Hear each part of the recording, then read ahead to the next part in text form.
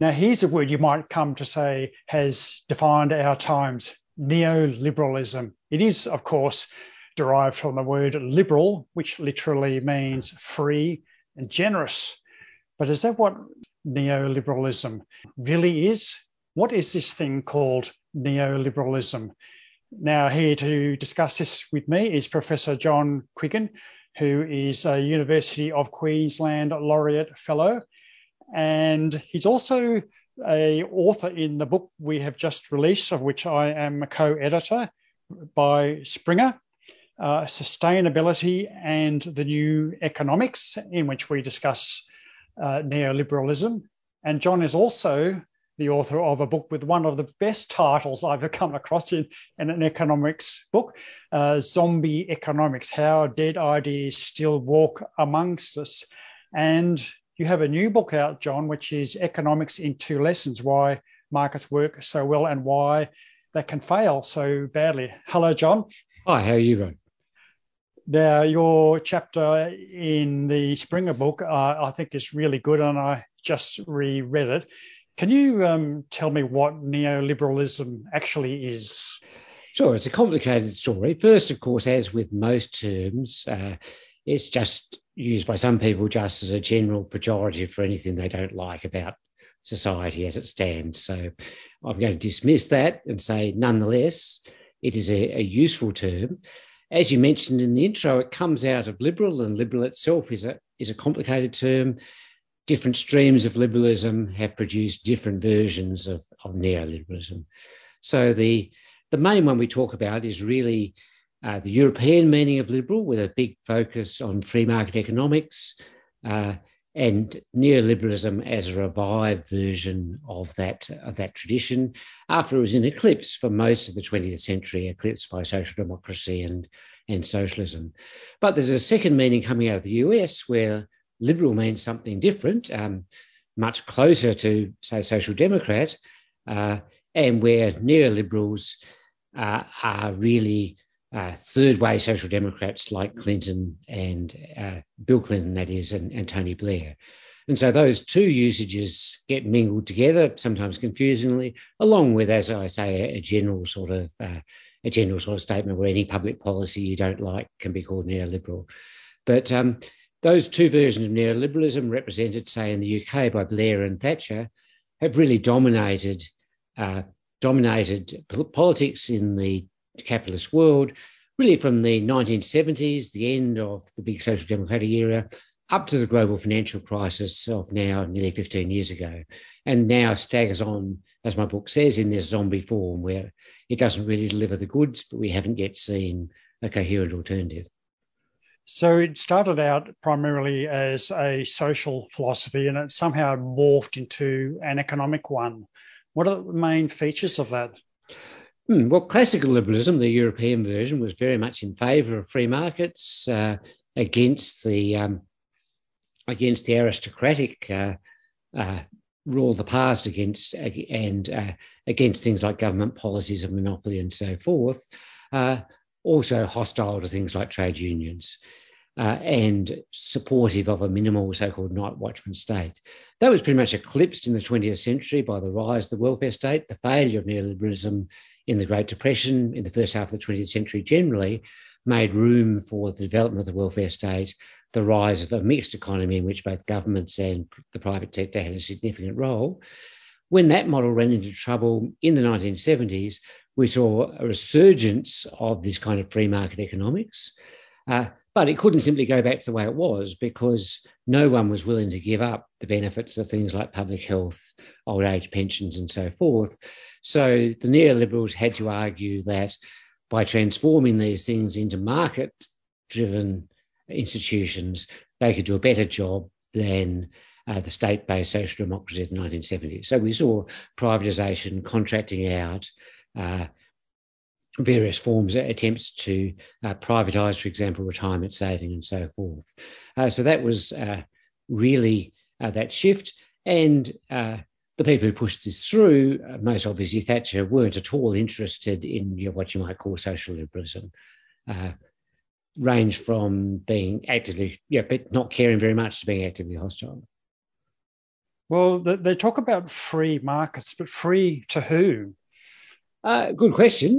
This, of course, is a criticism of all forms of liberalism that uh, they depend they depend on a state to order to create the institutions and enforce the property rights that underlie the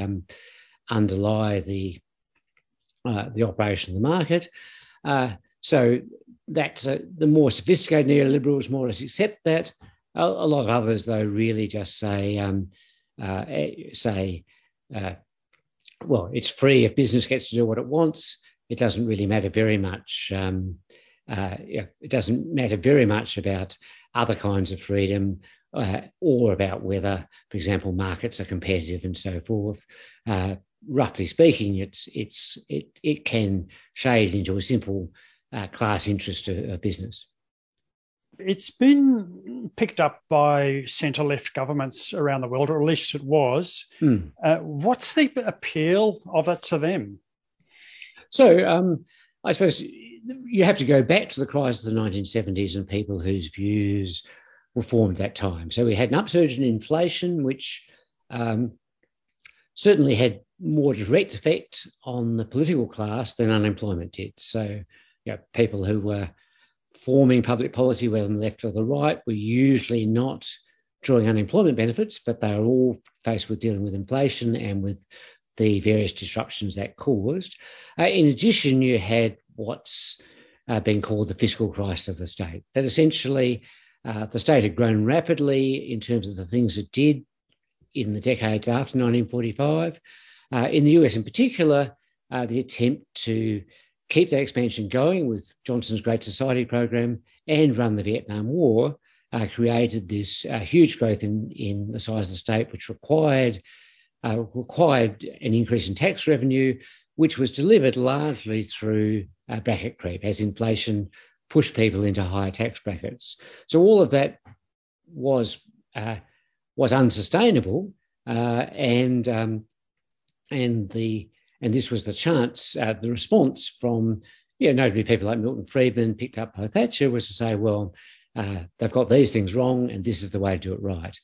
So I think people in the centre left essentially accepted that view, but said, well, we can do it in a kinder and nicer and gentler way.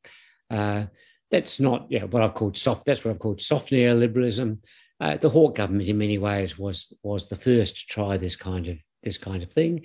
In some ways, a necessary adaptation to what had happened in the 70s, but giving too much ground, for example, to the financial sector. So there was a concern about the growth of government, and does it matter really? And what's happened since then? Well, I think it matters in the sense that you have to have a balance. Certainly the mixed economy story had a balance between the private and public sectors, but with a sort of expectation the public sector will keep on growing. The neoliberals wanted to roll back the state, really those two, the underlying forces which were pushing for a larger state, the growth in demand for services like health and education, ran up against the desire of neoliberals to hold the state back. In the Australian context, we had now almost 40 years ago the so-called trilogy commitment of the Hawke government, which was to restrain growth in government spending and taxation as a share of GDP. And that's more or less stopped the growth in the size of the state, but not rolled it back. So ever since then, the Commonwealth government has taken 23 to 25% of national income in tax revenue, spent about that much, depending on how you classify things like the GST. So the neoliberals, particularly the soft neoliberals, haven't rolled back the state, but they have stopped it growing, and they've got the state out of all sorts of activities that they were involved in, sometimes rightly, but often I think wrongly. A lot of it has got to do with taxation and attracting large business into countries across national borders. Would you say that's one of the key drivers? Well, certainly a central part of the crisis of the 70s was the breakdown of the Bretton Woods system of fixed exchange rates. And a central part of that system was what you might call financial repression, keeping the financial sector small, tightly focused on the basic tasks of taking people's savings, lending them out again either for housing or for business, without any significant role for things like bond markets and so forth. As that broke down, the financial sector became massively more important, and the need, certainly the perceived need to please financial markets was a central element in the view formed by Social Democrats that they really had no alternative. And of course, Thatcher's phrase, acronym TINA, there is no alternative, was one statement of that, but you can see it in more social democratic people like Thomas Friedman's so-called golden handcuffs that you have to, or golden straitjacket, that you have to fulfill the requirements of bond markets before you can do anything in relation, for example, to social welfare policy.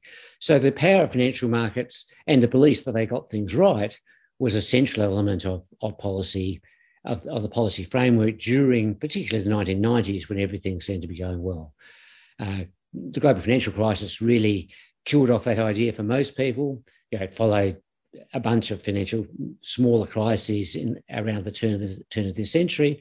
And of course, we're seeing now absolutely ludicrous things happening in financial markets with cryptocurrencies, meme stocks, and so forth. That the idea that financial markets, in some sense, represent impartial judges of the goodness of investment decisions, I think, which was part of the mental furniture of the neoliberals, I think no one now believes. Well, now that the world is facing dire environmental stress, climate change, and so on, what's been the effect of neoliberalism on that? A good question. I mean, so soft neoliberalism has an answer to this, carbon taxes and so forth. But what we've seen, I think, is there's no longer enough strength there to carry things through. Meanwhile, what I call the hard neoliberals, which is the Liberal Party in Australia, the kind of things of the Liberal Party in Australia, and Republicans in the US, and a significant faction of the UK Conservatives, can see that a response to climate change is going to involve substantial government intervention, at least in the form of price policies, and has retreated into denialism. So we see that as very much the dominant theme in the National Party and most of the Liberal Party here, and the Republican Party in the US, and so forth. So a hard neoliberalism really has no answer at all to climate change, and its only answer has been denial. And I think what's happened has been that it's been overtaken on the right by things like Trumpism, which essentially abandon any attempt at intellectual coherence and just say whatever they want to think. At the same time, the soft neoliberals increasingly are being attacked from the left by Greens and independents of various kinds, as we're seeing in Australia. Now, in your chapter, you give a fascinating account of neoliberalism, so-called, in the United States, especially with the past Trump administration, and now we have the Biden government. What's your take on that? Well, what we see, I think, is that if we go back as recently as the 2000 election, although it was very tight and turned out to be consequential, the general view at the time was that there was really going to be very little difference, certainly in terms of economic and social policy, between a Bush administration and a Gore administration, that they were both essentially soft neoliberals. Bush had a line in compassionate conservatism, and Gore was very much a soft neoliberal in the Clinton mould. What we've seen is first that already that was dissipating on the conservative side. We've already seen the emergence of the themes that became Trumpism. On the Democrat side, I think we saw the global financial crisis. Obama still continued to push on essentially with soft neoliberalism, and in the expectation that he could form some kind of coalition with sensible people on the, as he would define, the sensible centre of the Republican Party, but that completely dissipated. So, and the experience then, the lived experience of most people under the age of 50 or so, are too young to experience the inflationary crises of the early 70s. But say millennials, people who've come of age in the 21st century, has been one in which capitalism has really performed pretty badly. And that's driven the support of the neoliberals to the right, to Trumpism, to just, look, we're just going to do whatever we feel like with no regard to market logic or any of this kind. And on the left, to much more concern with the environment and much more willingness to contemplate substantially radical innovation. We saw that, I think, in the agenda that Biden unveiled, but of course, because the Congress is perfectly evenly divided, he's had very little success in pushing that agenda through. Now, the GFC had a big impact on governments around the world, obviously, with an enormous injection of government money into the markets. And now, of course, we're living in the pandemic, and we're seeing governments behave very differently to what classical neoliberalism would say. Is that right? And what's been the effect of those things? Well, it's a good question. I mean, what we see is still, even after all this, an instinct to return to normal. Which I mean, you can listen to Josh Frydenberg or Chalmers, and they're both still talking budget repair, both still trying to get back to that previous framework. But I think the degree of the faith in that system has really dissipated. In monetary policy, after the global financial crisis, of course, interest rates went to zero nearly everywhere, and there was again the expectation that, well, this was a temporary thing and we go back to normal. But even before COVID, it became clear that wasn't going to happen. And so we're seeing now a recognition that we're never going to see positive real interest rates again in all probability.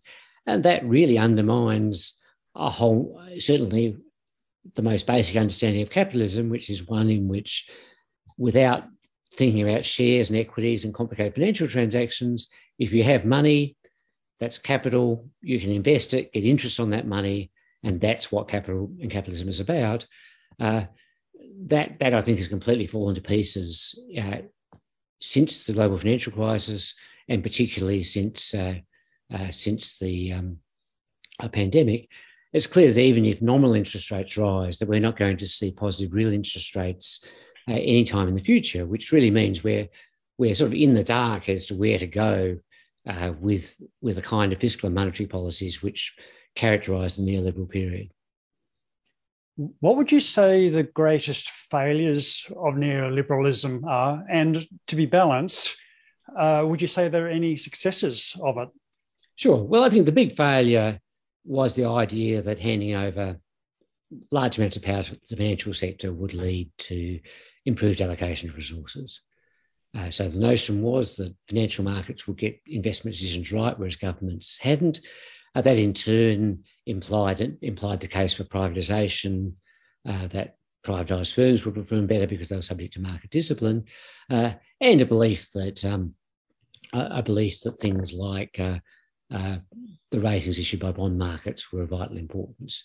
So I think that's something which was particularly characteristic of neoliberalism compared to earlier periods of liberalism, and has been the most comprehensive failure. Combined with that, repeated claims or assumptions that somehow or other neoliberalism will tame the business cycle, so we didn't need Keynesian intervention. So that proved to be wrong at the time of the GFC, and at the time when we came to COVID, nobody waited to find out if it was wrong. Everybody splashed big amounts of money into the system straight away. So those are the big failures. I think you have to say, that there are plenty of things plenty of things from the social democratic era that in retrospect represent an overextension of assumptions. For example, I think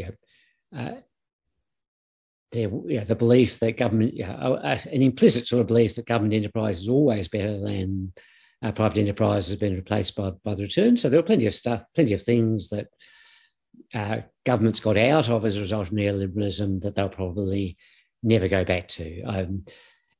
Owning airlines, for example, seemed like a good thing for governments to do. I doubt it. Occasionally they've had to go back to it, but that's probably not something governments are going to do again. As far as labour markets go, I think a belief that the labour share could be pushed up indefinitely. We had vast numbers of strikes and so forth towards the end of the social democratic era. Whatever we do in the labour market, we don't, I think, want to go back to that. So there was a bunch of overreach, I think, in the social democratic era, massively overcorrected by neoliberalism, but I don't think it's simply a case. I think there are reasons why those policies failed and why we didn't simply go back to them. So I think you're saying that the form of neoliberalism that we have seen over the past decades is probably gone, but where do you think it will go now? Well, that's a good question. I think the kind of agenda that was that Biden put forward, and that to some extent informs responses in the EU, which is still very saturated in neoliberalism, in some sense arrived there later and still is more influential. Those kinds of things are the right way to go, but I could see, I think an equally plausible account is a sort of Trumpist crony capitalism. And in that sense, of course, Australian Conservative governments have learned that part of the lesson very well. They're not fully Trumpist in some ways, but in terms of the idea of government is there to do favours for your mates in business and to kick your enemies. I think we've seen that view of things of essentially a corrupt crony capitalism as the alternative to neoliberalism absolutely on offer from Trump, very much so from Boris Johnson. We've just seen today news of him blackmailing MPs, saying no government money for you unless you support me, and of course the Morrison government has done those kinds of things here. So that's the sort of right wing identity, dominant identity politics, where you keep people in line by saying, you white Christians are the important people in society, so you should vote for this policy. Meanwhile, using government to buy the support of the rich and powerful. Do you think that one thing that the pandemic has demonstrated is how dependent we are, the public is, on government services, and that will change public opinion? Well, I think it certainly sharpened up that divide. So, of course, that's the correct lesson to learn, and I think the one the majority of people have learned. But, of course, we've also seen on the Trumpist side an upsurge in all manner of loony anti-government conspiracy theories. So, and that's that those have their influence. For example, within the current government here. So, I think that has demonstrated it, but we have yet to see how that will actually play out. I think what we've seen, in nearly 15 years since the GFC, is that, as the title of my book implied, these ideas are very, very hard to kill. Well, John, I think we've covered a lot of the ground on neoliberalism. Is there anything else that you want to add that we haven't talked about yet? No, I think I'll just say yes. Politics is the slow boring of hard boards. Webber said we're going to be pushing on for a very long time, I think, and we have to. I'll say, hopefully we can get progress in enough time to stabilise the global climate. Then we have to move on, I think, to dealing with the other residues of neoliberalism. Well, that's great. Thank you very much for your time. Thank you.